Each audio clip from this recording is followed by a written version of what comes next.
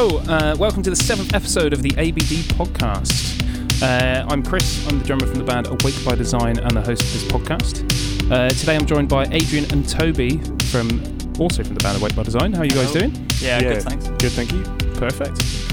Today our special guest is Aaron Stainthorpe, vocalist and songwriter of the band My Dying Bride. Thanks for joining us for this chat. How are you doing? I'm doing very well, and thank you for inviting me here. It's good to be here. Yeah, no, thank you for joining us. It's a good way to spend a Friday night, especially given that a lot of live music and being able to go out and all that kind of stuff is off the cards and stuff like that. So I hope everyone can. Now, I'm kind of expecting you guys to do a bit of a jamming session so we can all enjoy a bit of the Awake by Design. That'll be good with the latency. Start playing and then 3 minutes later I come in with the drums, just like a normal band practice. No. That'd be brilliant. So during this very odd kind of period in time, I'm sure you probably have been asked this if you've done other interviews during lockdown, but how has this kind of affected you as a songwriter and a musician, just having that live aspect taken away from the routine? We are in somewhat of a unique position, really, because our last performance was September 2017. So we were kind of hoping that 2020 would be our return to stage. And unfortunately, it wasn't because of the pandemic. But we just carried on not playing live. So we'd already done 3 years of not playing live. 2020 was the fourth year. 2021 might be the fifth year of not playing live. So it's just an extension of that, really. It hasn't hit us like it's hit most other bands who are touring or are about to tour and who have toured recently on the build-up to the pandemic. They are being hit very hard. A lot of bands, for a lot of bands, touring is their main income, if you like, because of merchandise sales on the road can generate a substantial amount of income. And if a band is doing perhaps 100, 150 shows a year, then the pandemic has wiped them out. And we feel really sorry for these guys. Yeah. But honestly, for a band like My Dying Bride, even in a good year, might do 15 to 20 live shows. Okay. So it's not a big impact on us. And as I mentioned, 2017 was the last time we played live. So the pandemic, it hasn't had that great an impact on us, really. And indeed, we managed to release a brand new album in March 2020, a year ago now, and an EP in November, and Peaceful re-released one of our albums. So we had quite a bountiful year last year, to be honest. Yeah, you've still been very busy. So I know the pandemic is rough, really rough for a lot of people. For us, it's just a continuation of sitting on our asses. It's interesting you've said that, because I think we found it fairly similar. So it hasn't been as detrimental to us as a band. I think it's given us the opportunity to learn a lot of things that we otherwise wouldn't have thought of or had time to do. Yeah. We've released an album last year at the height of lockdown, and we found it probably didn't do any worse, or even maybe did better than it would have done if we'd have released it on whilst touring or whilst trying to play shows and stuff. And we're not a band that play a huge amount of live shows either. I don't think we've played that many. Obviously, we were hoping to change that this year. Yeah, we were hoping to do some sort of tour and hopefully get out to Europe. But I mean, that's going to be quite a while yet until everything sort of goes back to normal. And the album release show as well, which we kind of were pre-planning and stuff. But it's so, we've all had the rug pulled from underneath us now, which is a real shame, because it's a double blow, really, because we haven't just got the pandemic, we've got Brexit to deal with as well, which is really going to clobber bands. Bands who want to play on the continent, anywhere outside the UK, there's going to be weird taxes we all have to pay, and it's just going to be more expensive. And it was already expensive, and it's just going to be more so now. So when we're finally released by the pandemic, then got the Brexit wall to get over. So it's 2021 is going to be as tough as 2020, no doubt. Absolutely. It's funny as well, because Brexit was on the news all the time, and then obviously COVID-19 happened, and that sort of took the forefront of all the news. So now we're sort of coming slightly out of it and coming back to some sort of normality. Everyone's realised, oh yeah, there's Brexit to deal with now, and you're right, it's going to be a massive pain for the music industry, as well as many other industries as well. But for the music industry, especially for bands at a Weight by Design's level, we're trying to sort of get a name for ourselves, trying to get out there. We want to try Europe, and it's going to be very difficult to get out there and sort of make a decent profit and, you know, and have everything at a good level. It's going to be very difficult. It's not going to be easy. In the early days, Guy and Bride would, because we've never had a manager, me and Andrew we make the phone calls, and we would just hire a van from the local van hire place, chuck all the gear in it. I would drive it, and the rest of the guys would sleep on top of the equipment, and we'd just drive down to we never drove to Dover, it was too far, but we drove to Harwich and caught the 7-hour ferry across to the Hook of Holland. Oh, yeah. We just drove around Western Europe, playing the smaller clubs and you know, printing our own black and white T-shirts and selling stuff, and it was great. And that's how a lot of bands start. You know, that's quite often, you know, your introduction to playing on the continent is in the back of a transit van, and that's how it should be. That's how you earn your stripes. Absolutely. And there were, you know, this was at the time when there wasn't the euro either. You know, they had guilders in Holland, Deutschmarks in Germany, French francs, and so we had pockets full of weird currencies.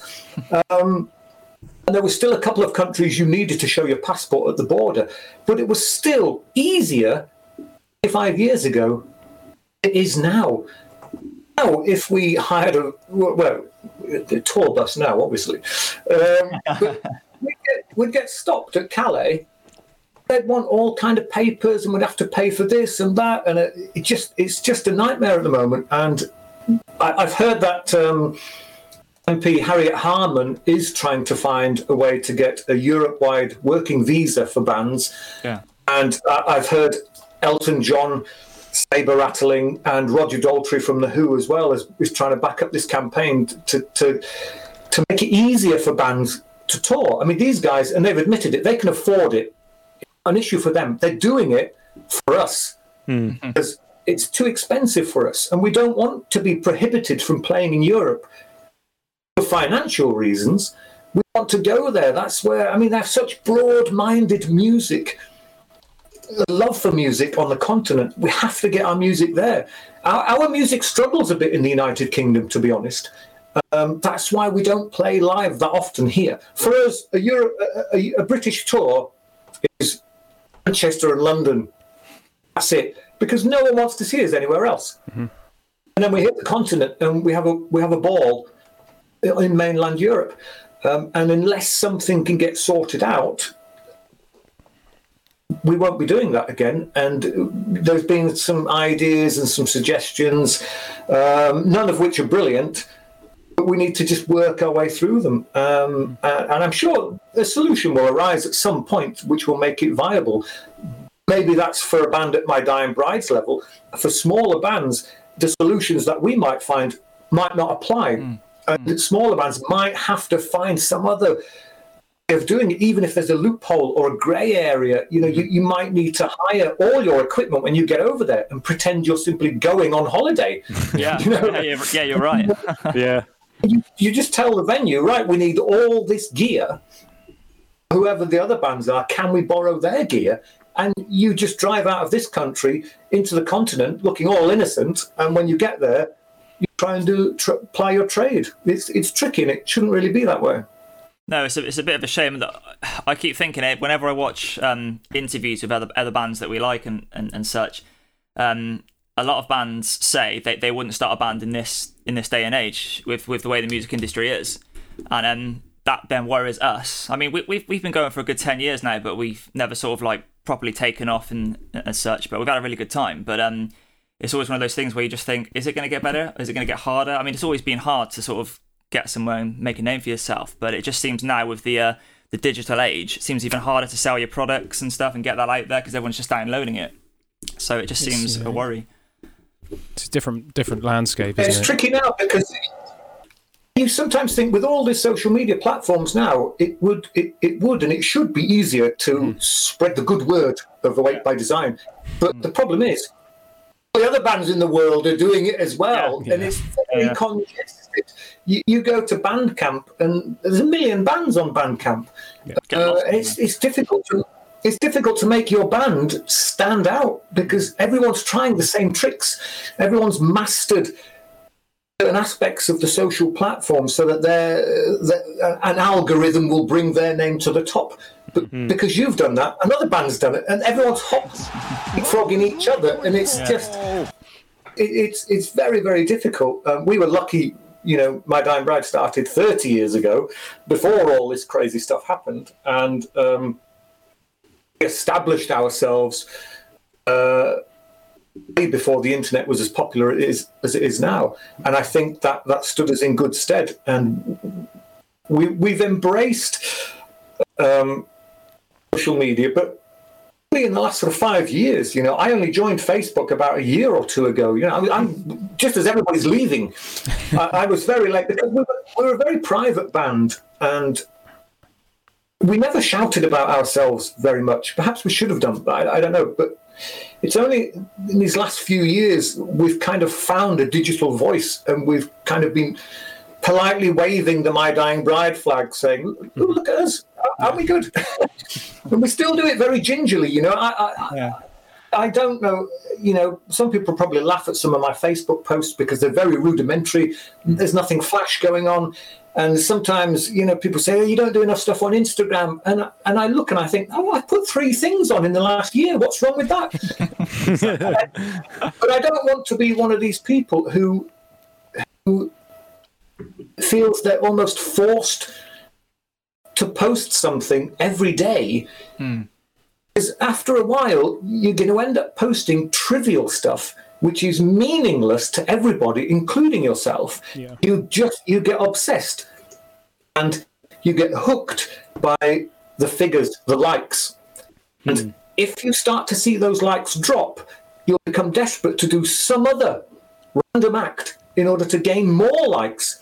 And you'll become a parody of yourself. You become a fool, a character, a monkey entertaining people just for the likes, for the clicks.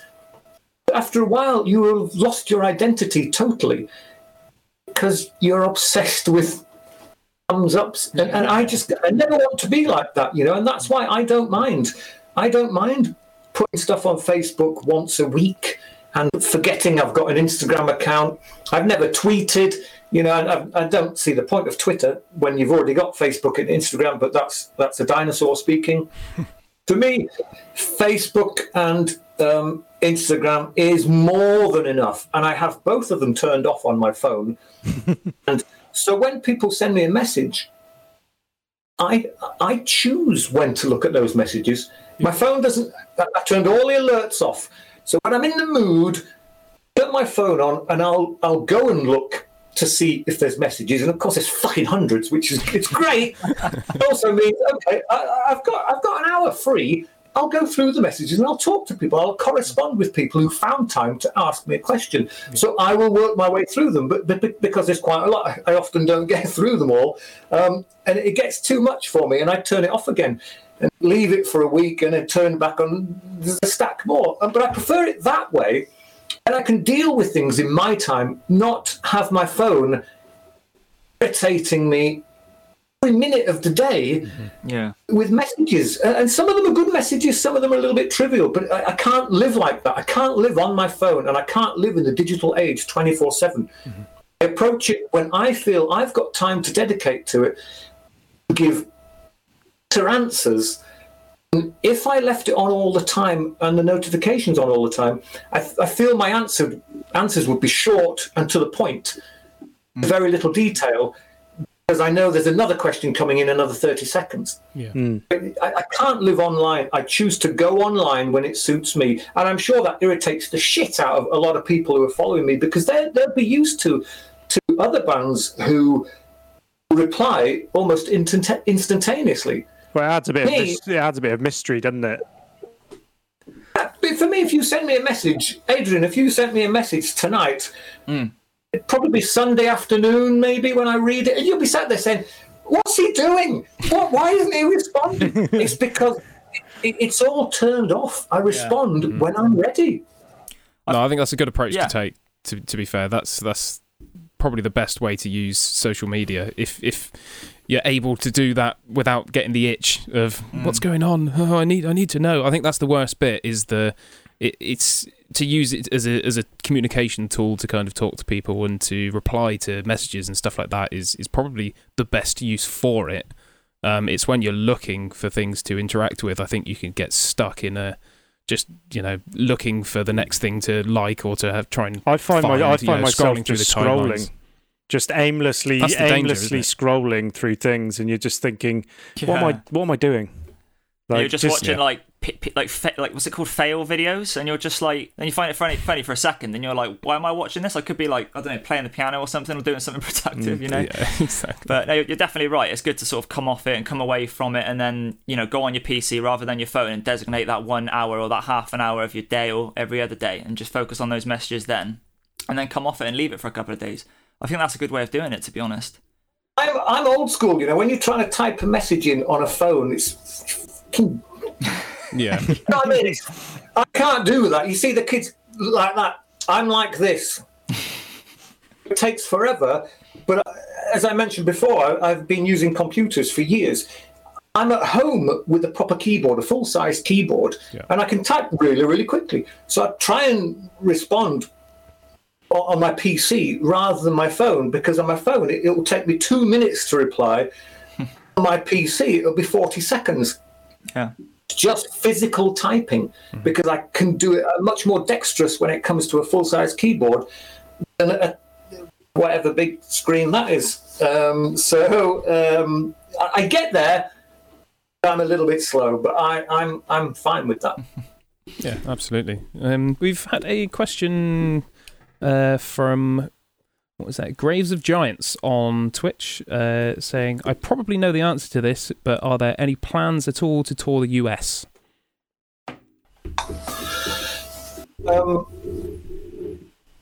Some plans in. I saw some touring suggestions about a month ago, but because everything's still up in the air, even the ones that are in Western Europe, right on our border, are still in doubt.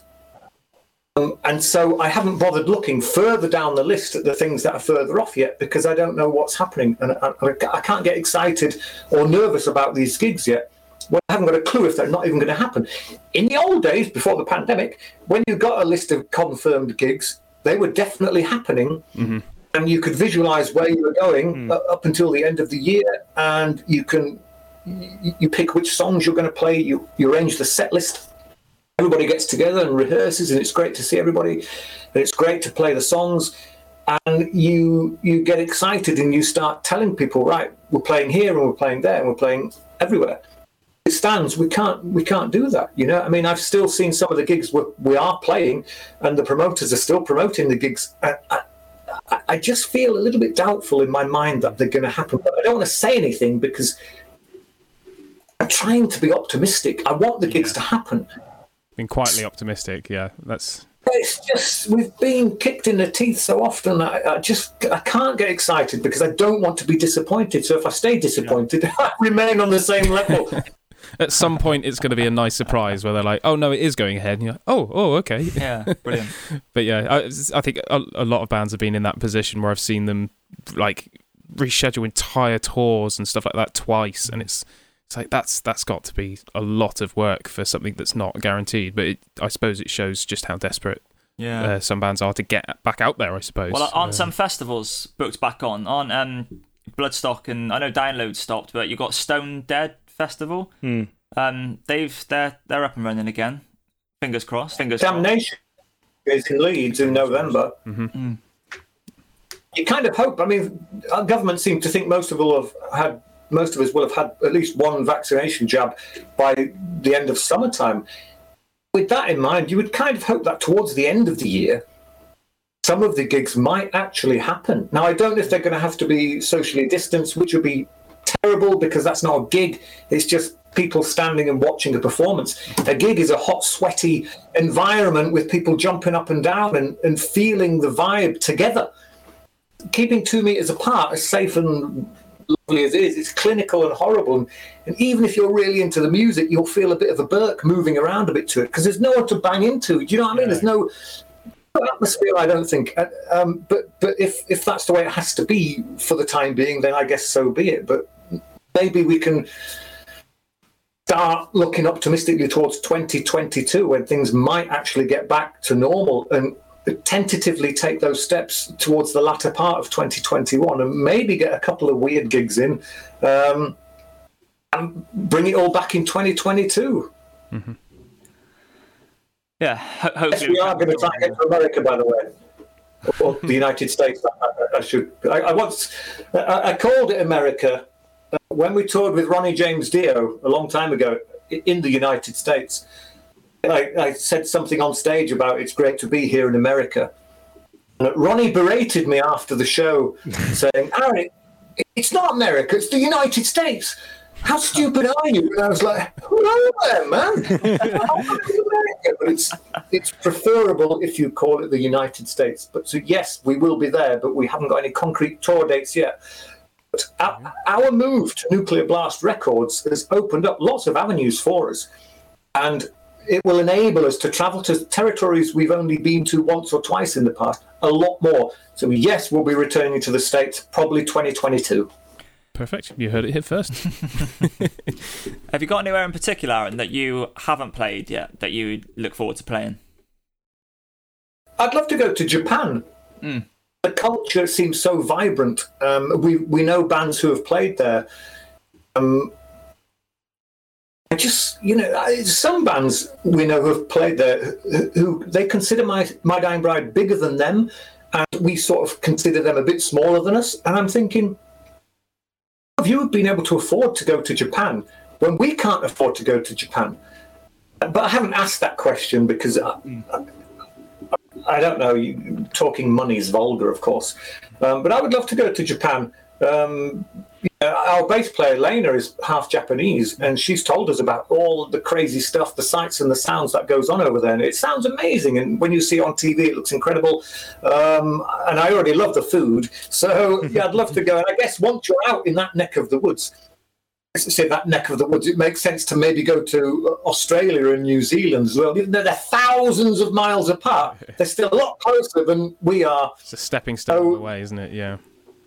So I think Japan and Australasia would be lovely. We've never touched on those areas at all. We've never even been close.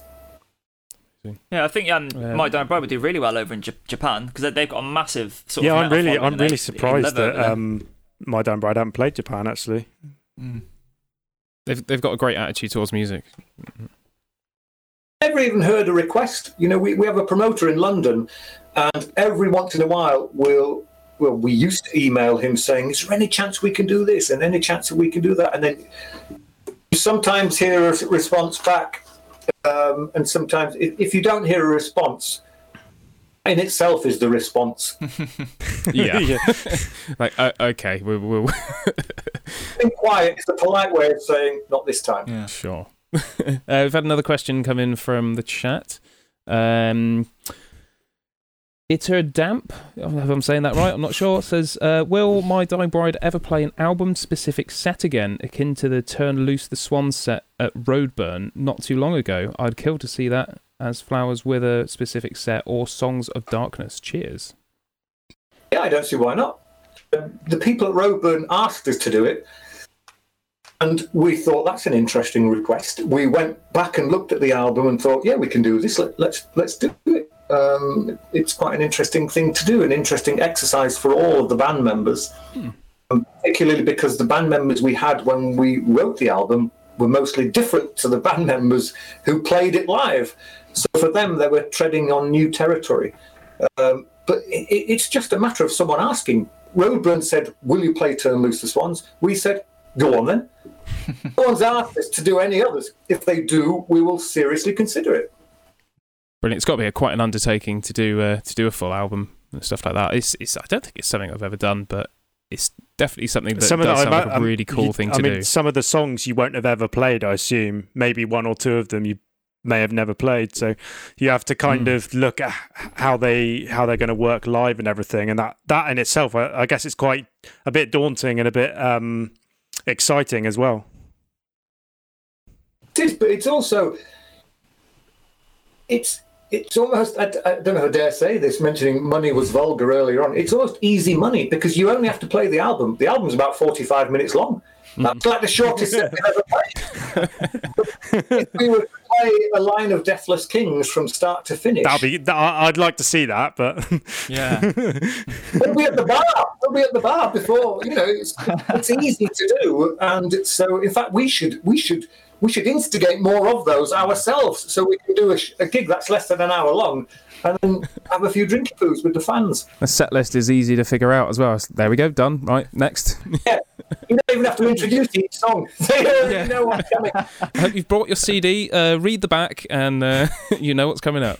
I think it's one of those things as well where sometimes it might be different for some bands, it might even be different for everyone, but sometimes a track listing in order of what it is on the album might not sort of convey live that well, if you know what I mean. So like sometimes you might want a different set list live, because some albums they start with like just piano, and I'm not on about My Dying Bride, but just at any sort of band, it could start off with like an orchestral thing which can last 10 minutes and then get into it. So sometimes you want to come in straight away, don't you? But so yeah, some albums might not convey exactly as they are on CD to what they are live. I guess so, if something else to look if at. you're playing the full album, it's going to be for the diehard.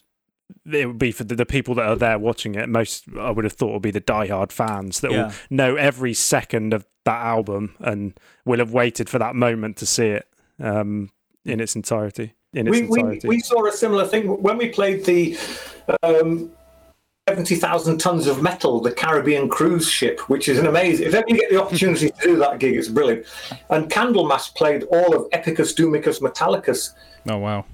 From start to finish. And I was right at the front. It was one of the best gigs I've ever seen because I knew what was coming. Yeah.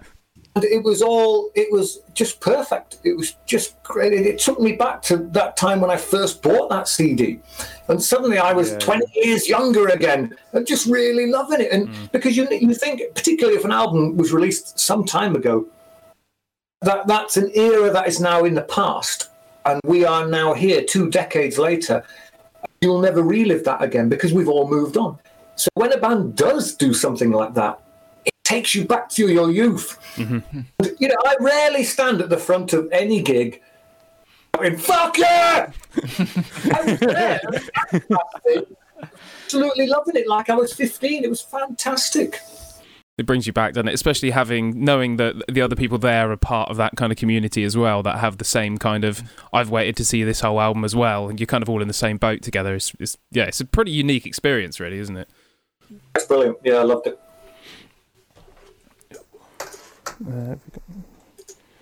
So, any more questions? Yeah, I was just I was going to ask how the writing process has changed from the older albums to the newest album, sort of the major differences really in how you approach it when you say like we're going to make an album kind of thing, what the sort of big changes are. I think software and hardware have made it much easier these days. We can pretty much demo stuff in our own homes. Particularly Andrew's he's really gone into it big time. He's bought he'd have an electronic drum kit, but he's found some drum software which he prefers now to the actual physical drum kit. So when he's noodling away at some riffs and he comes up with some riffs, then he'll come up with a harmony for it. He'll put bass on it. He'll put the drums to it. The only thing he can't do is keyboards and violin. But for the most part, the song's done already, and he can email it to us. I was having to rehearse, and you hear it and you think, fucking hell. And because I'm not a musician and I'm a bit thick, I'm thinking, when I hear it, I'm thinking, Dan's done well on those drums, Andy. And Andy's sniggering away thinking, look, it's the latest software of this drum machine. And I'm thinking, oh, that bass is way too loud. Turn Lena down. She should be seen and not heard. And he's like, that's me playing bass as well. And when you realise how much you can accomplish, the comfort of your own mini home studio, sometimes wonder what's the point in spending money on a ruddy grey rehearsal room and indeed a really expensive studio, because you can demo stuff at home and get it 95% bang on how you want it. And then maybe send them to an engineer somewhere at an established studio to engineer and produce the sort of standard people would expect.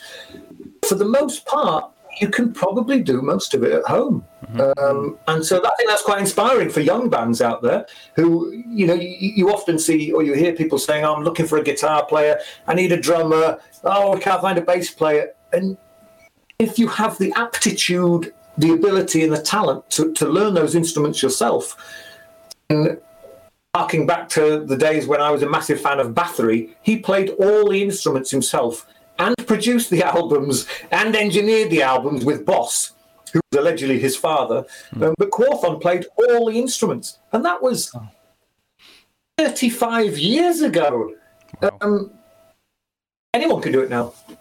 It's come a long way, isn't it? That's definitely, I think, the go-to for people now is at the very least being able to demo to a fairly high standard at home, and then being able to send it externally to get it mixed and stuff like that. I think that's generally the go-to. Like, I remember even from when we were starting our previous band, it was all just live in a practice room. So you would just sit there, jam, and it would all be written, and then when you kind of all remembered the songs enough, it would be like, oh, should we record it now? Whereas now it's completely the opposite, where it's like, let's just go into each detail of every song and let's get as in depth as we want to or feel necessary doing on each track. And when it gets to a point where we're like, right, this sounds great. I do think you lose a little something though from doing stuff just in your home, like, because obviously back in the day, I imagine a lot of bands coming up with songs would jam. The first time you'd sort of do something, you'd jam it together instead of just doing it on your own. And there's something special about that kind of doing it in that kind of jamming way at a practice or something than just. There's certain energy. Yeah, you have your other band members around you. The inspiration you get from them. You might write a riff that you might not think is very good, but me or Chris might be in the background and we're like, oh, Toby, what's that? That sounds really nice. So that's what's good about being in a practice room together rather than being on your own. I mean, they've both got their pros and disadvantages, haven't they? Pros and cons. Yeah. It's exactly how The Cry of Mankind worked. Calvin was just noodling away in the background while I was putting the kettle on, making tea at our rehearsal room in Bradford 1,000 years ago. And I was talking with Andrew while the kettle was boiling, and Calvin was, he was noodling around, and then he got into that now. Me and Andy sort of stopped and looked at each other. We thought, that sounds interesting. We sort of just repeat that, Calvin, repeat that a bit. And Andrew picked up his guitar and did some chords along with it, and then the drums joined in. And then that song just evolved through one rehearsal session. It grew in front of us and with us. The things we gave to it, it gave back to us, and we were like at one with it. And there was an atmosphere in the room, and the hairs on your arms and the back of your neck was stood up on end, and you just knew something was happening right now. Those times, they're rare. It's always good and interesting and fulfilling to create a song together in the same environment at the same time. And the digital side of it, and the isolated side, if you like, works. Right, you do miss that camaraderie of building a song together, which actually, funny enough, I spoke to Andrew a week ago, and he's come up with a whole bunch of new riffs and is keen to begin writing some new material. Wants us all to rehearse, and will bring the material to the rehearsal room rather than construct songs himself. Despite it working in the past, maybe it's something to do with quarantine or not being able to see each other. He wants to bring it to the rest of the band and wants their feedback and wants to see what happens. So we might go back to that more sort of analog of doing it. For the next album, whenever that might be. I guess things like come round in a cycle, though, don't they? I don't think people are going to want to just sit at home forever, kind of doing that process. I think you're going to be. I remember those days when we used to kind of jam and do that kind of stuff. Like you're gonna want to kind of go back and feel that what it's like you said about writing the song. It's I imagine it was incredible. It's great, and I remember that period being, it was so hot as well, and of course the rehearsal room has no ventilation because it needs to be soundproof. We were in this old mill in Bradford. We were all skinny as rakes back then, and we all took our shirts off but wore them on our heads a bit like nuns, keep the sweat from pouring out of our eyes. And we used to turn the lights off rehearsal room. There was enough sort of LEDs on the guitar amp and the bass and what have you. Once your eyes adjusted, you could still work out where people were by their silhouette or their shadow. And anyone who walked in must have thought, who are these weird? Because we'd light a few candles as well. That added to the ambience of songwriting. As cheesy as it is, we liked it dark and we liked candles, and it was so hot. That was almost a weird punishment. It's like you have to torture yourself in order to get the very, very best out of you. And so we were the sweat was pouring off us when we created The Cry of Mankind, and the room was black and it's just little lights glowing and the flicker of the candles. And the music was just growing and growing and growing. Our tea got really cold because we'd left it outside. I think it was worth it. Absolutely. The tragedy of the cold tea. Absolutely. I think having that kind of ambience in the room does put you in a certain headspace, doesn't it? To write something, you have to kind of try and create a mood or a feeling to get the most out of the kind of song that you're writing. It's like you were saying about daytime and nighttime as well. If you were sat in a really sunny day outside, just in like a nice green field, and so I don't think it'd be the same as that kind of dingy, hot, sweaty at night. If it's at nighttime and it's dark outside and candles, and I mean, it's going to inspire something. Because when you are in the throes of something really creative and magnificent, pull some funny faces. Guitar players, when they are achieving something, the wincing all, they're doing and I'm when I'm doing the lyrics, when I'm singing, I'm pulling all manner of things. And when the lights are on, you're a little bit self-conscious of doing that, because you think people might look across and you might feel like a bit of an idiot. So when it's dark and they can't really see what you're doing, plus they're concentrating on what they're doing, it allows you to really enunciate everything you're doing. You can really get into it. And it worked for same with the drummer. Normally he'd just drum looking at us all, making sure everybody all right, am I in time? Is that good? Instead, he's got his eyes shut and he's fucking giving it all that. Yeah. And if there was those night vision cameras, it looked like we were all having a stroke. It was just have to allow yourself to just let go sometimes. And the darkness allows you to do that, so that self-conscious aspect is removed, and it really allows you freedom of expression. And like you said as well, in that moment, nothing else would have mattered. No, you wouldn't have been. You wouldn't have been thinking about the daytime or your job or anything that was going on. You'd just be thinking about that in the moment, completely in the moment, which is rare, which is very rare. Like at a band practice, definitely. Yeah. Is there any way you sort of when you're touring, do you look after your voice? Do you have like herbal teas, or is your voice can you just crack on and then be absolutely fine just drinking, or just after a few gigs does your voice sort of fade away a little bit, or? Well, I don't do anything to look after it. I just drink tea. I drink tea during the day and wine and beer in the evening, and I eat anything I want. Wow.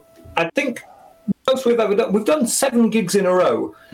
It was, I think, towards the end of the last gig, you just get a little bit croaky. Particularly the death metal vocals aren't quite. They're as loud and as aggressive as they were on the first day of the tour, but you can't hold the notes as long. You're nipping them off a little bit because not that you're out of breath. I mean, I've got massive lungs. I had a breath test for some football thing I used to do years ago, and I blew the thing off the scale. But I've got massive lungs. The throat was getting a bit red raw, and so you're cutting the note off, not because you're out of breath, but because it's starting to get a bit painful. The last thing you want is all this blood flying out. Yeah. But I can go night after night after night. With, once upon a time, someone gave me some of these throat lozenge things, but I can't tell if they worked or not, because we're doing gigs of like 4 days, then a day off, 4 days, then a day off, and that's not enough to really punish my voice. Mm-hmm. You've got to go a lot longer than that. But I don't know how. I just managed to maintain the ability to do death metal vocals, which I still love doing. I've been doing it for 30 years. You would think at some point I should either sound like Barry White or I shouldn't be able to talk at all, because I should have throttled myself to death. But somehow, the vocal gods have been with me, and everything's okay. That's really good. It's really luck good. Sometimes, isn't it, of being able to do it, and other people suffering like vocal fatigue and stuff like that, isn't it? It's luck of the draw a lot of the time with longevity and being able to do tours and stuff like that. Definitely, I think, as much as it is technique. It probably helps. It helps I don't smoke. Yeah, probably, that'd be massive. Yeah. Smoking might make it better, but I'm not going down. It helped the growls. Yeah. Freddie Mercury smoked loads, and I don't understand how he had a voice like that and smoked. It's unbelievable how he did that. I don't know, but I don't think anything was going to affect his performance, though, was it? Let's be honest. You get into a habit as well, don't you? Because I remember Freddie saying he didn't want his teeth fixing. He was very self-conscious about his 2 front teeth, because he felt that as soon as he had an operation to fix his teeth, it would ruin his voice. Mm-hmm. And his voice was the most important thing.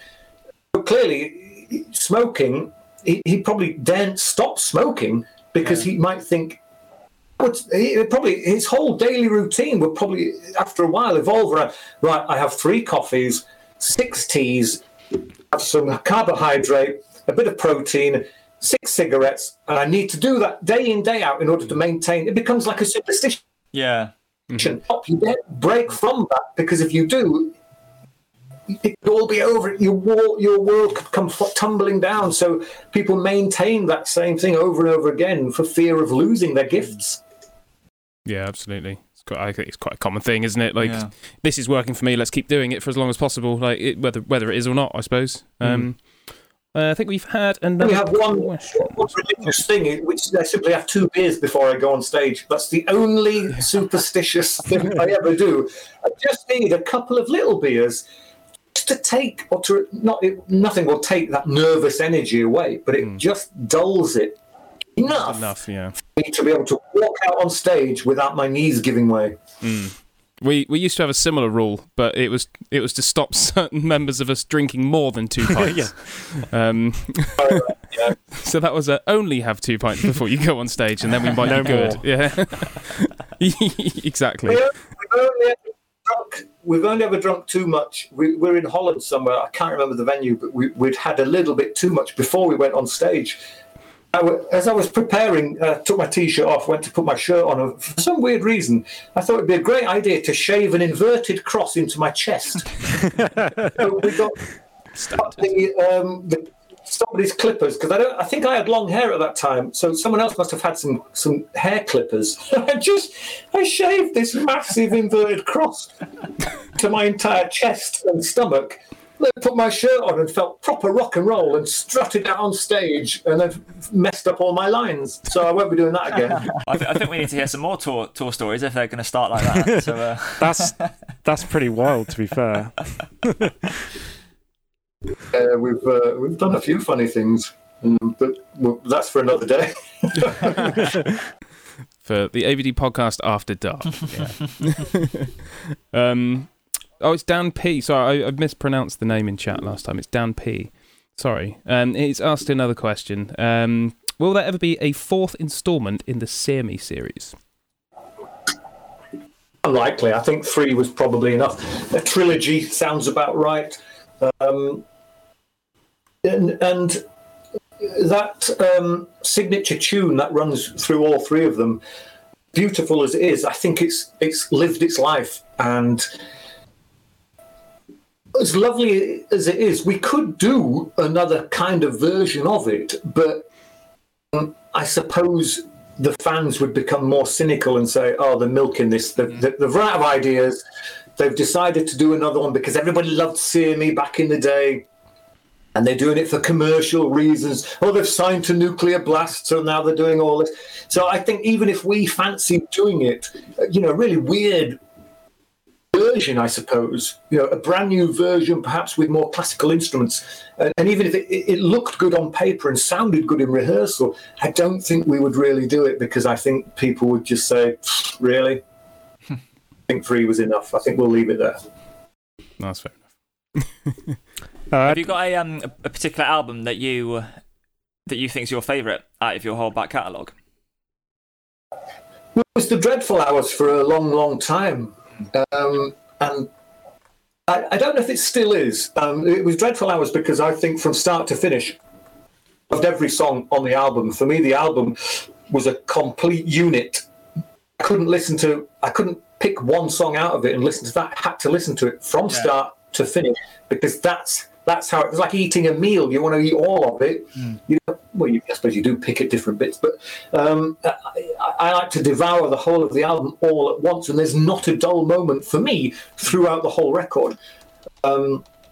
Saying that, I mean, I haven't listened to some of our albums for a long time now, so and it's nice, it's kind of a nostalgic trip when you decide. I never decide to put on a CD. There's always somebody somewhere instigates it and plants a little seed and prompts you to, why don't you put on Songs of Darkness? And you think, I haven't listened to that for a decade. You put it on and listen to it. You do that nodding and smiling and thinking, oh yeah, this is great. And when I reread the lyrics, I think, oh, this is brilliant. And I really get into them. So I guess I need to listen to them more, maybe over the course of 10 days, and then maybe I'll be able to pick a new favourite, or maybe the Dreadful Hours will continue to be my favourite album. I don't know yet, but they're difficult to choose, because I know everybody says it, but they're like your children, You helped create them and nurture them and bring them to life, and then sell them to people.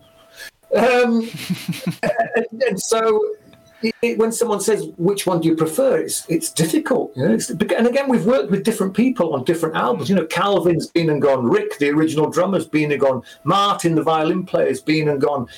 Hamish has been and gone. All of these people brought things to the table. They're no longer with us. So when you listen to a particular album, you remember the people and the time that you did it. And there are some albums that are stronger than others, but you prefer them for the life that you lived at the time it was recorded and written. So, you might pick one where the production's not great. We didn't have a lot of budget, but it was the time and the people and the place that made it special to me, which is only to me. Someone who's bought the album will feel completely different to me. It's the same with all our albums. When I listen to Turn Loose the Swans, I don't listen to it the same way that someone who bought it listens to it, because I was there and I saw how the songs were created. So it's like, who's that guy in Coronation Street? Our European fans won't know what I'm talking about. The guy who's been in every episode of Coronation Street means he can never watch Coronation Street. As adored as it is by millions of people, he'll never know what that's like. Metallica will never know what it's like to listen to Master of Puppets like we listen to Master of Puppets. Yeah. I'll never know what it's like to listen to Turn Loose the Swans like other people do. It's just one of those quirky things. Yeah. I think the Dreadful Hours was the first My Dying Bride album I got. Mine as well. Yeah. Yeah, was it? Yeah. It's your favourite, isn't it, Toby? Definitely my favourite. Close to like Gods of the Sun, but I think it's definitely the number one. I think mainly because I got it first, probably. You get the you get the memories from the kind of the first kind of album you get from a band, I guess. Like when you're first impression is huge. When you're getting into kind of, it was a bit later than when I was getting into metal, but it was kind of the first My Dying Bride album I got, and it was definitely definitely incredible album as well. I think my favourite. That's why I always mention Master of Puppets, Metallica. That was my introduction. I heard Master of Puppets at this nightclub we all went to called the Frog and Toad in Bradford, and I was blown away by it. When you hear Master of Puppets through humongous speakers, it just sounds phenomenal. And I'd never heard anything like that before because it's not something that appears on British radio very often back when it was released. So had I not gone to this club at that time and been exposed to it there and then, I wouldn't. The affection that I have for it now. For me, Master of Puppets will always be Metallica's greatest album because that was my introduction. And that's where my mind is with them. That's how I love them. And it's the same with anyone who was introduced to any album. You know, that big introduction leaves its mark, its identity, and that can never be erased. And arguably, they may produce better albums, production-wise, songwriting-wise, critically acclaimed. But for you, it doesn't matter.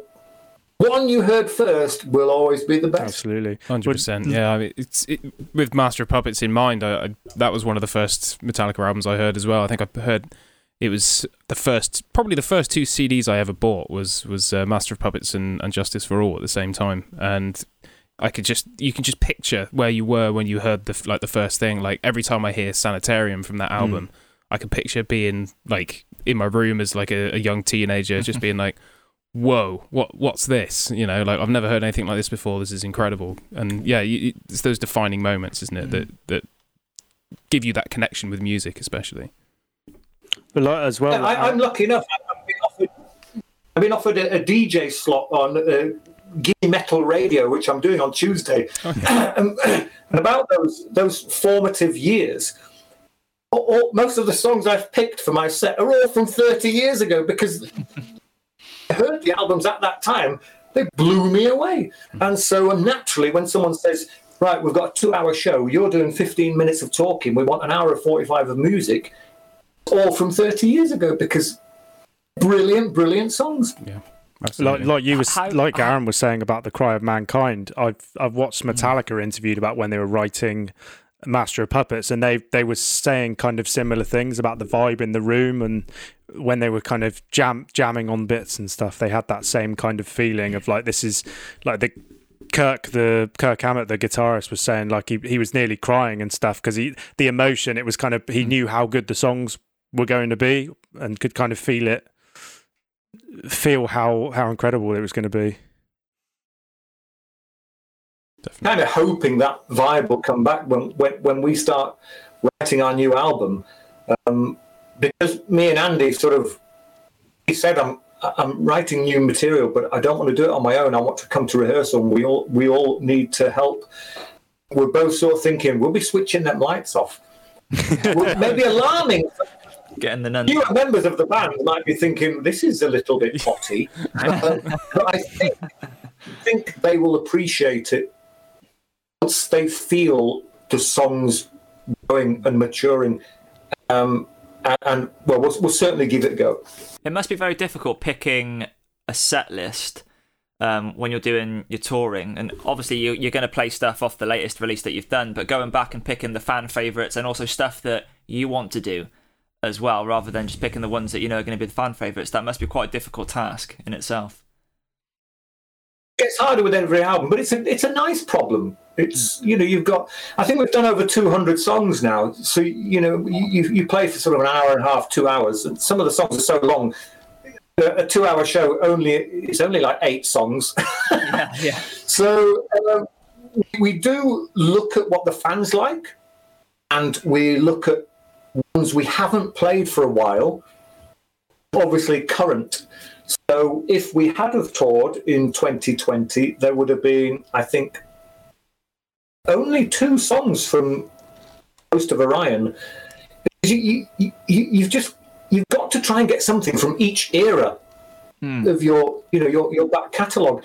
And if we do 4 or 5 songs from the Ghost of Orion, it means some of the old classics need to get elbowed out, and we don't want to do that. So there would only have been 2 songs from the Ghost of Orion, and then Turn Loose the Swans, The Cry of Mankind, a couple of other classics, and then would have thrown like maybe a B-side in, or a couple of quirky ones that want to play live because we haven't trod that territory for some time.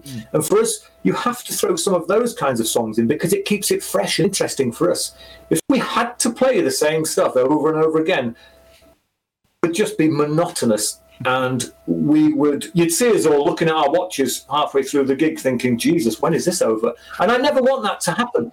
And that's another reason we don't play many shows, because I don't want to think, oh God, I've got to do this again for another 120 times this year. We pick and choose where we play in the world, and we decide how long we want to play for and which songs we're going to choose.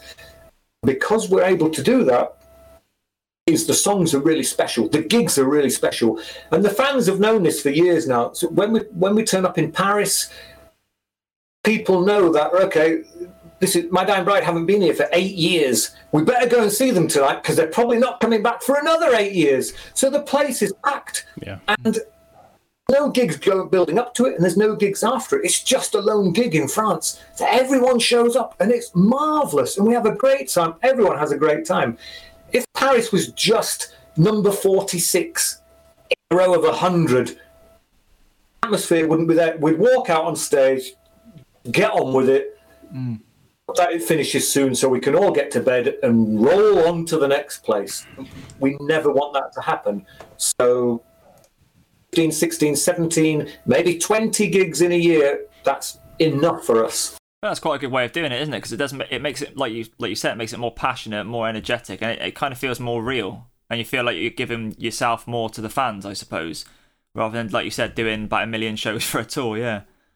Yeah, moves the focus to the crowd and the fan rather than the workhorse of a band that has to earn money because they from touring and stuff like that. You can tell that the will is there to have a really good experience at a live show, and not to just churn out as many shows as humanly possible. I think that's a trap that you can get caught in the music industry these days very easily. Of all we can do is tour. We need to tour, and you can see so many bands doing it. And looking at like the troubles that bands that have had that haven't been able to tour, and even the ones that have just been able to climb down for a minute and look retrospectively at what they've been doing and say, I don't want to do it anymore, I'm out. The huge names that have quit bands and the all that kind of stuff quite recently is just kind of shocking to see. And you're like, okay, even at the top, it's not great. It's and that's, as a smaller band, that's what you kind of look up and you aspire to. These huge multinational powerhouses of music and business and all that kind of stuff, and you're like, wow, that must be like feeling like being on top of the world to be where these guys are. And you realize sometimes it's not, and clearly the industry has had a bit of an impact on that kind of thing. It's almost sad to see in a way that you can tell that some of them have lost that relationship with their audiences and stuff like that you mentioned about, maybe not doing the whole tours but making it a really special event where certain people are going to be there, and it's a really hard feeling to replicate. You can't, it just has to happen. It's not something you can make happen. I don't remember sacking any ex-band members of My Dying Bride. They've all left because their life needed more attention. They've simply grown tired of doing this. And I can understand that, Even, we signed a deal. We were on Peaceville Records for 20 years, I think, and then we moved to Nuclear Blast Records, which is a step up or two up in anybody's book. Sure. And even that wasn't enough to keep hold of Calvin, who left, and our drummer, Sean Taylor-Steels. They both left on the eve of the recording of The Ghost of Orion. You just think, that seems a very odd thing to do. The songs are really strong. We've got a great label backing us now. The immediate future is looking very bright. Mm-hmm. Two of them jumped ship. Yeah. It left us scratching our heads thinking, well, what frightened them off? And we haven't really got answers back from them. But I think it's just life. Mm-hmm. People just, I don't know, they just think, maybe when it gets a bit too serious, people think, I liked it when we we sat in the back of transit vans and had a laugh and got drunk and fell about on stage. When it starts to get more serious and the ante is upped, puts the frighteners on and people think, do you know what? I'm not having any of this. It's not for me. And we've had loads of members quit in the past. Unless Andrew's been sacking them behind my back, but I don't know. Scandal exposed. Yeah. Hell of a time to find out. I had a bit more of a... But, I mean... Sorry, Chris, what were you going to say? Sorry, Karen. I was just going to say that we see exactly that happen so often. Like, even at, like, very low level, as soon as it starts to get above a certain... okay, every other weekend maybe we'll have a practice or do a show. As soon as it kind of kicks above that level, it's like, I'm out.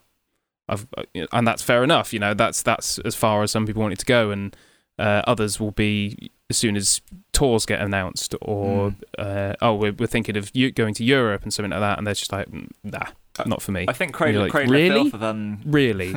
But it's down to the individual person and how far they want to go, isn't it? Sorry, Ed, what were you saying? Well, going by ex-members, I think Cradle of Filth, must win with the amount of ex-members they've got. They're a bit ahead of us, aren't they? Like, we've tried, but... I was just going to say they've to Aaron, a friend of mine has kind of asked me to mention something. His name's Lawrence. He's in chat, I think. But his daughter, sadly, passed away recently.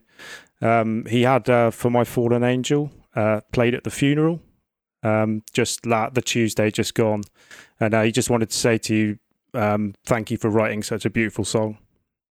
And it.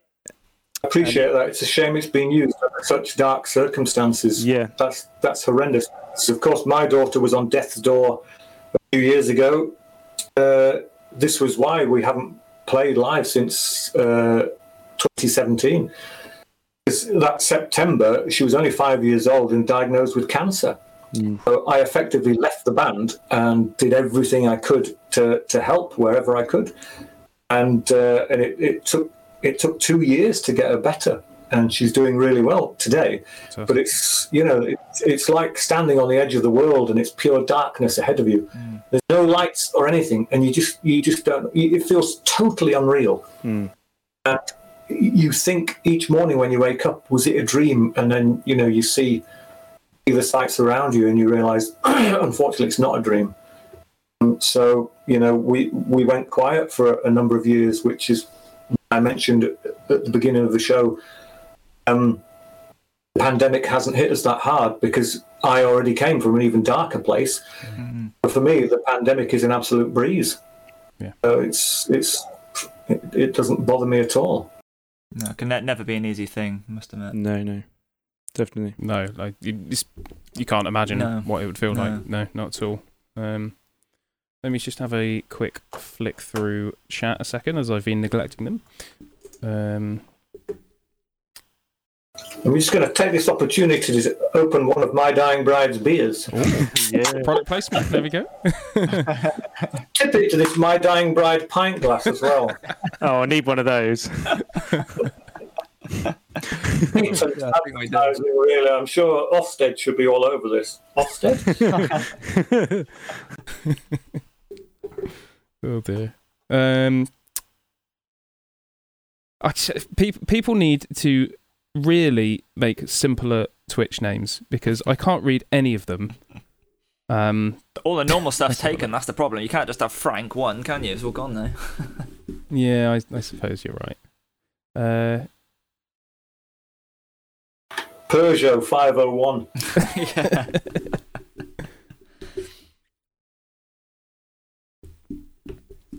Yeah. Quite a Pinex? Something like that. I had a go. Sorry. That was a good. What are these usernames? This is what I'm up against here. You see, it says, Aaron, do you remember the worst summer festival you played at? Nice. Could you remember the worst summer festival? And it was a small one in Venice, in Italy, and it was only terrible because we had to perform in a marquee or a tent, somewhere where it's dark and we can control the lights. We've got a great lighting engineer, and it adds to the ambience of the gig. And our music's quite emotional, and we want to control the lighting to help people along on that journey, and a bit of dry ice and all the rest of it. And the intimacy of having people sort of squashed in a little bit more just helps, and it makes for a really good, passionate show. Fortunately, the one in Venice, it was on an outdoor stage, and we were looking directly into the setting sun. It was just, I spent the whole gig like that and like this. And it was just awful. And because we couldn't see the crowd properly, and because it was spaced out in a huge field, there was just, everything we were doing was lost. The atmosphere, we had no control over anything. It was pointless. Our lighting engineer was totally wasting his time, and you'd blow the dry ice out and the wind would simply take it straight away. It was awful. Mm-hmm. And then afterwards, only in the evening, I can't remember who was headlining, but we were backstage having a few drinks. We didn't notice it, but it was only when someone came in and visited and said, "Your faces are bright red. We got sunburnt." Because we were on stage for an hour and a half, and the sun was right there. And an hour and a half in blazing sunlight will turn you bright red. And when we all returned home, we were sat on the aeroplane, and everyone was laughing at us because all these regular-looking people, these bright red-faced idiots at the back drinking gin and tonic. But that was us. So it just, it took. It's funny now, but there was no atmosphere at that gig whatsoever. It was awful. So we played the Pop Festival 14 times now. We hold the record for the most appearances. Oh. And even though the guy who runs it, Bob, who we've known for years, he was one of the guys whose club we played at when we hired a transit van back in the day, and we've kept a good friendship with him all that time. He's always saying, "When are you going to play the main stage?" And it's like, "Bob, we're never going to play the main stage because it's out in the daylight, or even when it drops nighttime, it's still not the same. We always play the marquee because we can control the ambience, and that's really important to us." So, we try not to. If we've been booked on an outdoor gig, they've lied to us. We've turned up expecting a tent, and it's not a tent, and then we get very disappointed. I remember when we supported you in 2013 at the Wolverhampton Hall in Wolverhampton, and just being blown away by not only the sound, and obviously being a fan of the band, I was automatically going to like the songs, but just the lighting and the atmosphere in general, like the entrance to the set, I was just absolutely amazed. Really enjoyed it. It was really. You've got to make an impact. That's why we don't dress up on stage. We don't have a uniform, but we do. I like a smart shirt, and I'm not going to turn up on stage in jeans and a t-shirt. The stuff I've travelled there in, because I think you're taking something away from the fans. They've paid good money to see a good show. And I think if you can just dress you don't have to wear a shirt, but if you can just put on something that isn't your day wear, I think you're just making the extra effort. And they will appreciate that. When they see you looking smart, or if you're a bit more of an outrageous band, you've got all the gear on, they want to see that. They've paid to see that. They don't want you turning up in your joggers, and the curlers in your hair and shit like that.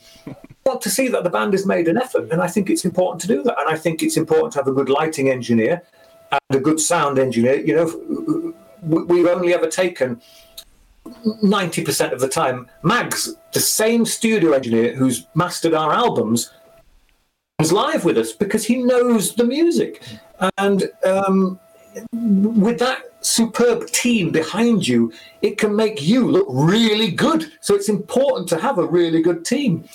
I've just recently contributed to a charity song for the charity Stagehand, which is to help out crew because they're all out of jobs at the moment. All the tour bus companies are selling their buses because no one's buying them. The truck companies are selling their trucks. So these people really need a helping hand. And there's a song called In Solitude, which is coming out on May the 4th. And all proceeds to that will go to Stagehand. And Cradle of Filth are on it, My Dying Bride, tons of other bands. So please check that out. Amazing. Yeah, I think I've heard something I saw a post about that. Saw a post it does yesterday, I believe. Yeah. Yeah, absolutely. Yeah, it's great. Great. Yeah, everyone should check it out. It's a big thing as well. It's easy to forget that like the amount of work that goes in behind the scenes, and with the crew and stuff like that, and having people to work with that know you and know your material and know your sound is so much of the battle a lot of the times. Like having to play the small clubs and work with the in-house engineers that are just kind of like, yeah, there you go, I'm off for a fag, see you in half an hour, like oh, okay, sure. And then going from to having someone that's like, oh, I know you need to boost you here and reverb here, and you need people you trust like all around you all the time, especially in your position. When you go into a situation, you just need to know everything's going to run smoothly, because there's so many people kind of relying on it. Or that people are going to know what to do when things go wrong. It, yeah. Absolutely, yeah. It's a hard to find. We've always treated our crew as friends. Mm-hmm. When we travel anywhere in the world, we're all chucked on an aeroplane together. We don't sit separate from the crew. We're all there together. We're all drinking gin and tonics. We always drink gin and tonic. I don't drink gin and tonic anywhere on an aeroplane. In the tour bus, the crew sleep wherever they want with the band. It's not, well, we're at the back, you're at the front. There's never any segregation between band and crew. In the dressing room, they can come and go. They can eat all the food. They can drink the drinks. Everything is there. My Dying Bride, and My Dying Bride is everybody involved in that tour. It's not just the band, it's the crew as well, and the crew are our friends. We've been drunk as skunks with them, we've woken up in their beds, and we've fallen out of their beds, and we've had a laugh with all the crew for years and years and years, and it's important that you do have a crew that you trust in, and not people who you keep at arm's length, because when something goes wrong on stage, if you're not particularly nice to your crew, they'll not be particularly nice back to you. And instead of fixing the problem immediately, they might a couple of extra seconds to jump on that particular problem, whereas our crew are all over it. Yeah. And I think that's really important. Crew are as essential as the band. Without the crew, there's no gig. Absolutely. I couldn't agree more with that. That's... Definitely. We've had one more question from Dan P. Did you approach how you do death metal vocals differently after taking a 3-album break in the mid to late 90s?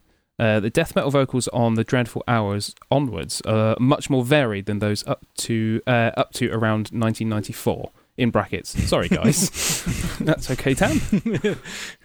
Well, I took a break from the death metal vocals just because I thought I was writing lyrics that I wanted people to hear. And when you do death metal vocals on lyrics you're really proud of, you've quashed the quality of those lyrics because people can no longer audibly hear them. They can read them, of course. It loses a certain degree of impact.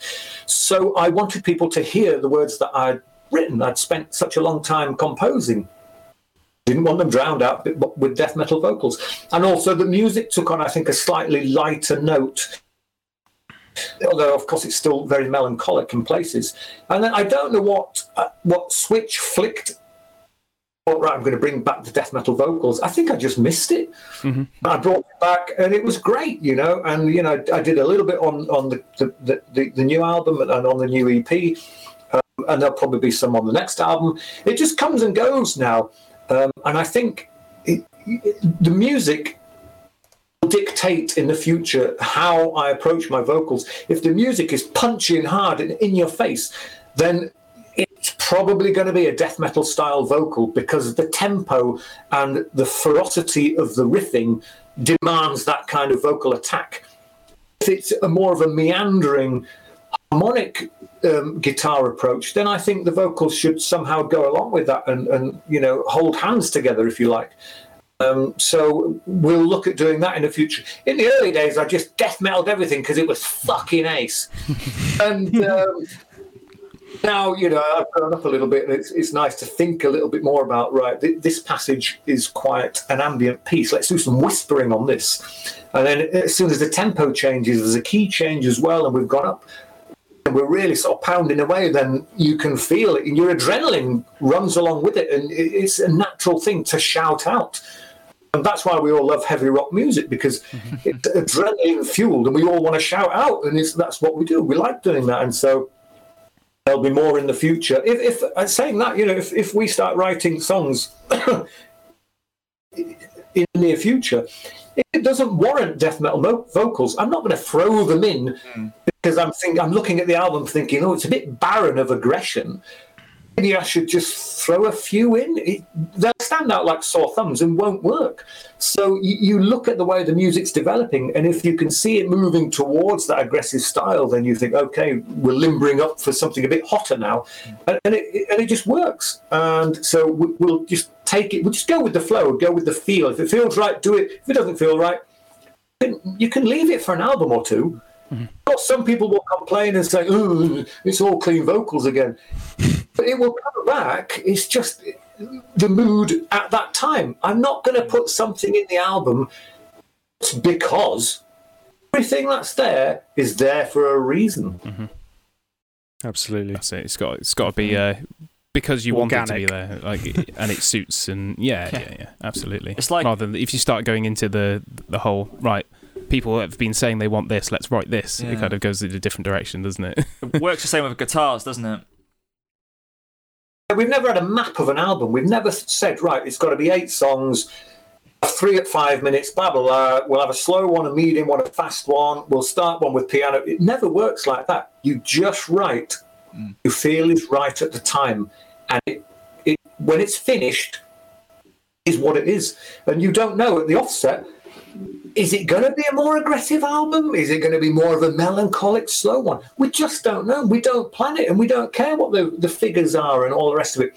You write what's in your heart and what is the right thing that you feel to do at that time. And it's only later on, particularly feedback from fans, and they'll say, "Oh, this album reminds me of like Gods of the Sun," and you're like, "Does it really? I can't see that because I was inside creating it, not outside observing it." So you just have to go with the flow, and if it turns out to be loads of death metal, fine. If there's no death metal, fine. It's what it is. You have to let it grow naturally. You shouldn't force any issues. Luckily, Peaceville never coerced us into writing some sort of radio-friendly song, and Nuclear Blast haven't done the same either.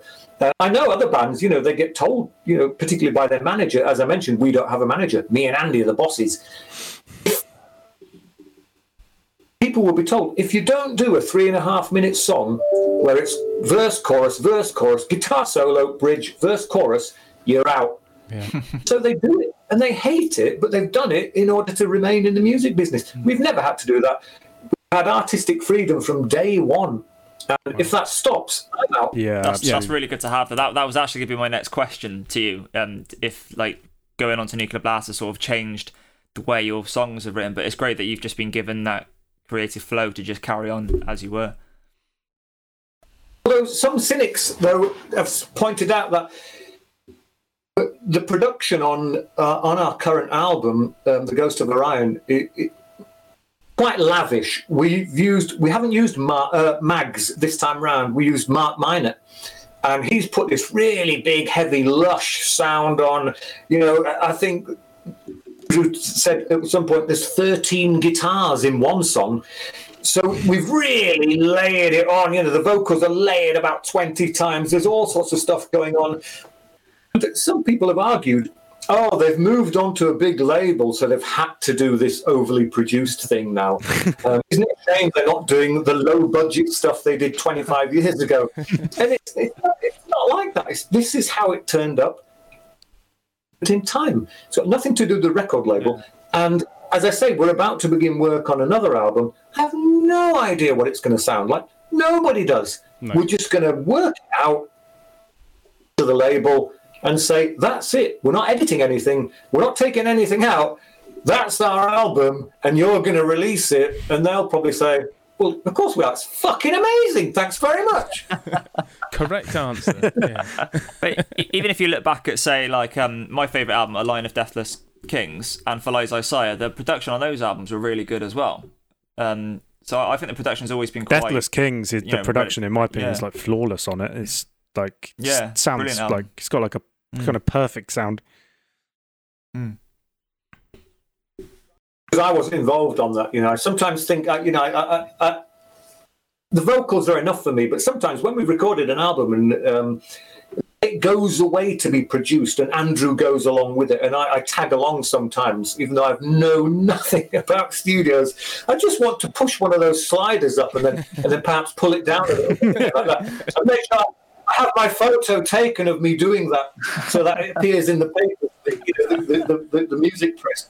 But I have no idea what's going on. And sometimes you shouldn't go to these engineering production sessions because they start listening to a song, they analyse every single instrument over and over and over again, and it saps the creativity out of the song. And after a while, you're not listening to the song anymore. You're listening for rim shot from the snare. Yep.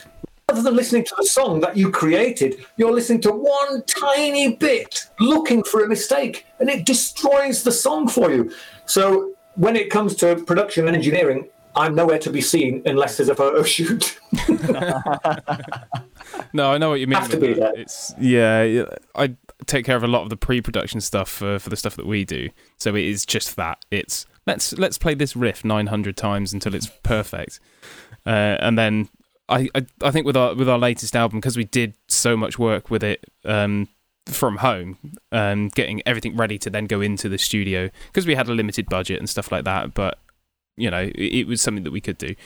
I think it was a case of, right, I'm not going to listen to any of this, so I sent off the final pre-production and all the stems to be mixed and stuff like that, and I was like, right, let's not listen to it for 8 months or something like that. So when I come back to it, I am actually nicely surprised that I remember some of these things. I forgot about that. And but no, I know what you mean with that. It's you do get a bit blind to the song for looking at the parts and the hearing, trying to see, what frequencies do I need to take out here and all that kind of stuff.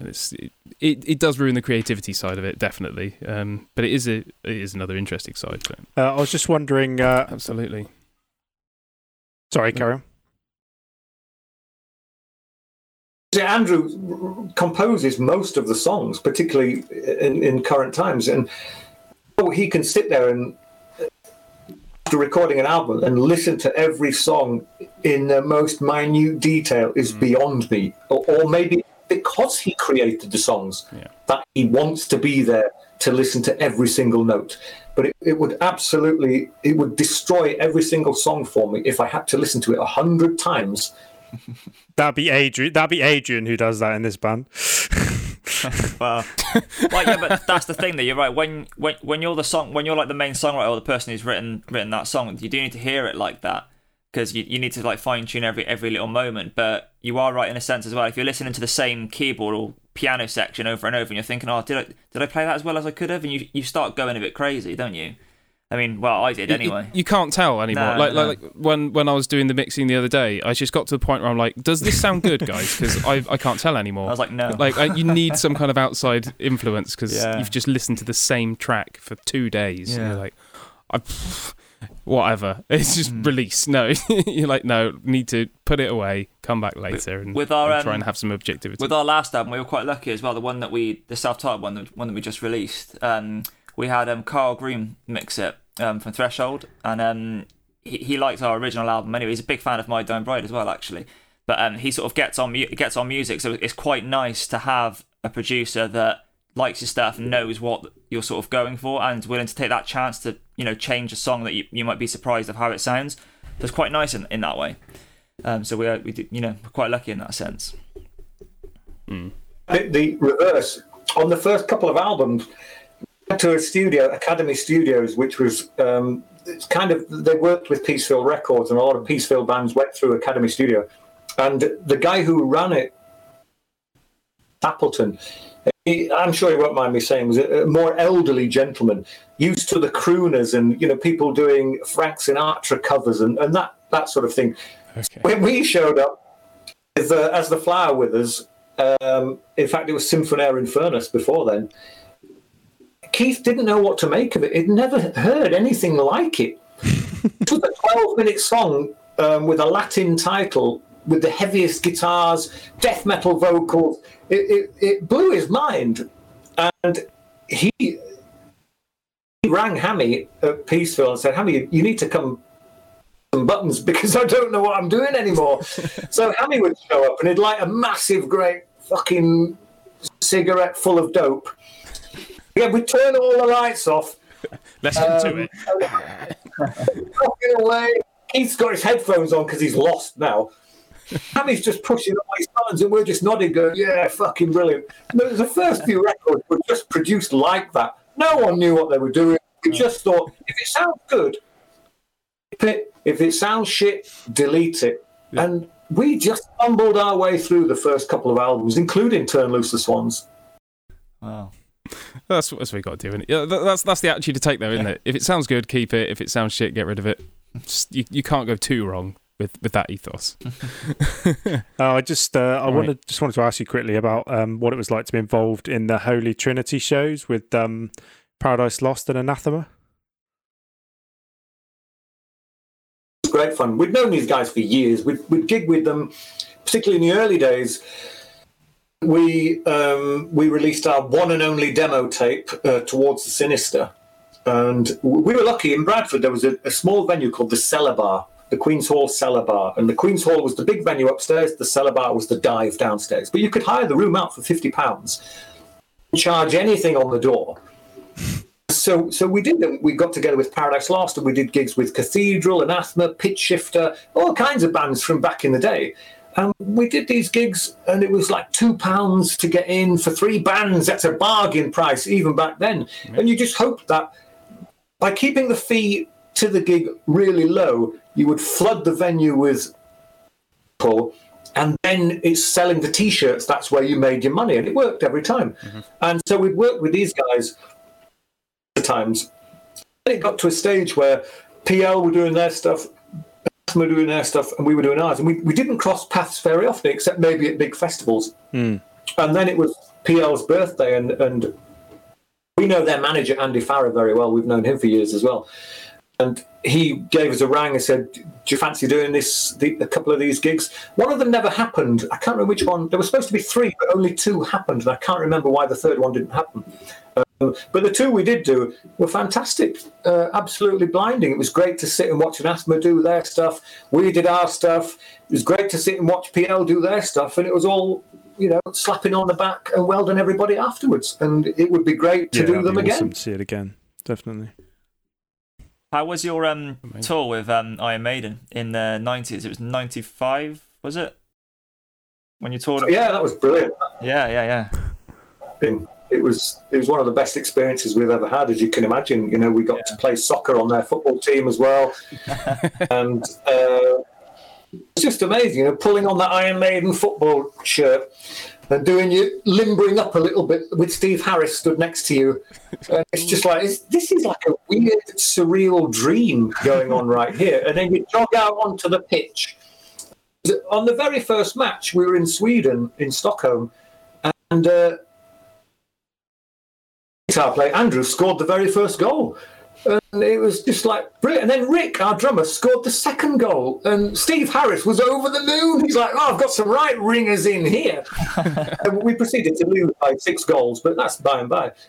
We played in Milan and we played in Glasgow. And they were just the football matches. And then we played with them all around Europe. It's a big venues as well. Mm. And we had the time of our lives. It was absolutely great. I can imagine that was, every band's dream. Yeah, pretty much. to play with Iron Maiden, isn't it? And we really kept our noses clean, We didn't act all rock and roll and that. And we tried to be nice, polite people because we are, so it wasn't a big ask. And there was a time when, for some reason, Nico couldn't make it to sound check. So Maiden's crew asked Rick if he wouldn't mind getting behind Nico's kit and sound checking. Rick was like, what? Yeah, that'd be fine. So Rick sat behind the biggest drum kit he's ever seen in his life. And because obviously we'd seen a handful of their sound checks up to this point, this was show number 10 or something like that, Rick pretty much knew what was going on. Mm. He just picked up the sticks and off he went. And we were all mesmerised. And the crew stopped working to turn and watch Rick giving it the full beam round every single piece of that kit Rick used. And when he finished, he got a standing ovation from everybody there, all the crew. And it was amazing. And he was just made up. And the second time he did it, because they'd told Nico, guys, shit up. Second night, Rick's doing it again. Nico sneaks up behind him, and he stood there like that. And it's only when Rick's finished, and we all go, that was all right. He stands up, and Nico's right behind him, and it was just, the look on Rick's face was just astonishing, you know. Rick was always an amazing drummer, Rick. Probably still is, and a very, very nice guy, and you can see how that would have absolutely made his decade, for sure. Yeah, absolutely. Wow. Imagine that. That would have been incredible. Brilliant. Cool. We've just hit the hour 35 mark, so I think that's probably a good place to call it for this episode. So thanks so much, Aaron, for joining us this evening. Thank you. It's been a great chat. We've got some fantastic insights. Enjoyed myself. Next time I'll bring some My Dying Bride crisps. Yes, absolutely. We'll have a link to the store ready next time where the good people can purchase all of them. I'll have my Dying Bride pint glass ready next time, so I can advertise. Yeah, we definitely need to, don't we? Yeah, so someone in the chat posted, where was it? Fuck, I need that pint glass. There we go. Nowonline.co.uk, they've got all our merch. There we go. You know where to go. So head over there now and buy yourself a pint glass. Well, thanks for tuning in, everyone. If you haven't already, give us a follow. We do these podcasts. We say monthly, try to be. Sometimes it's 2 weekly. Sometimes it's once every 3 to 4 weeks or so. But yeah, we're as you can see, going through a new section of getting guests on, which I think is going quite well. I think we're off to a flying start. It's only downhill from here. But if you've liked what you heard, you can support our podcast by going to our Patreon, which is on screen now, which is patreon.com/Awake by Design. That just goes in to help us keeping the podcast going and making it as best as we can, because obviously, like everything else we do, is on a shoestring budget. So if you want to, no pressure. But yeah, do follow our Twitch channel and social media to get notified of when we do these things. And we do loads of other things as well. So we've got some interesting projects with live stream music and stuff like that coming up. And whenever we do anything at our studio, it's all live streamed as well, so you can check us out there. So thanks a lot for joining us, and we'll see you all in a couple of weeks. Thanks, everyone. Good night. Cheers. Everybody, bye-bye. Bye.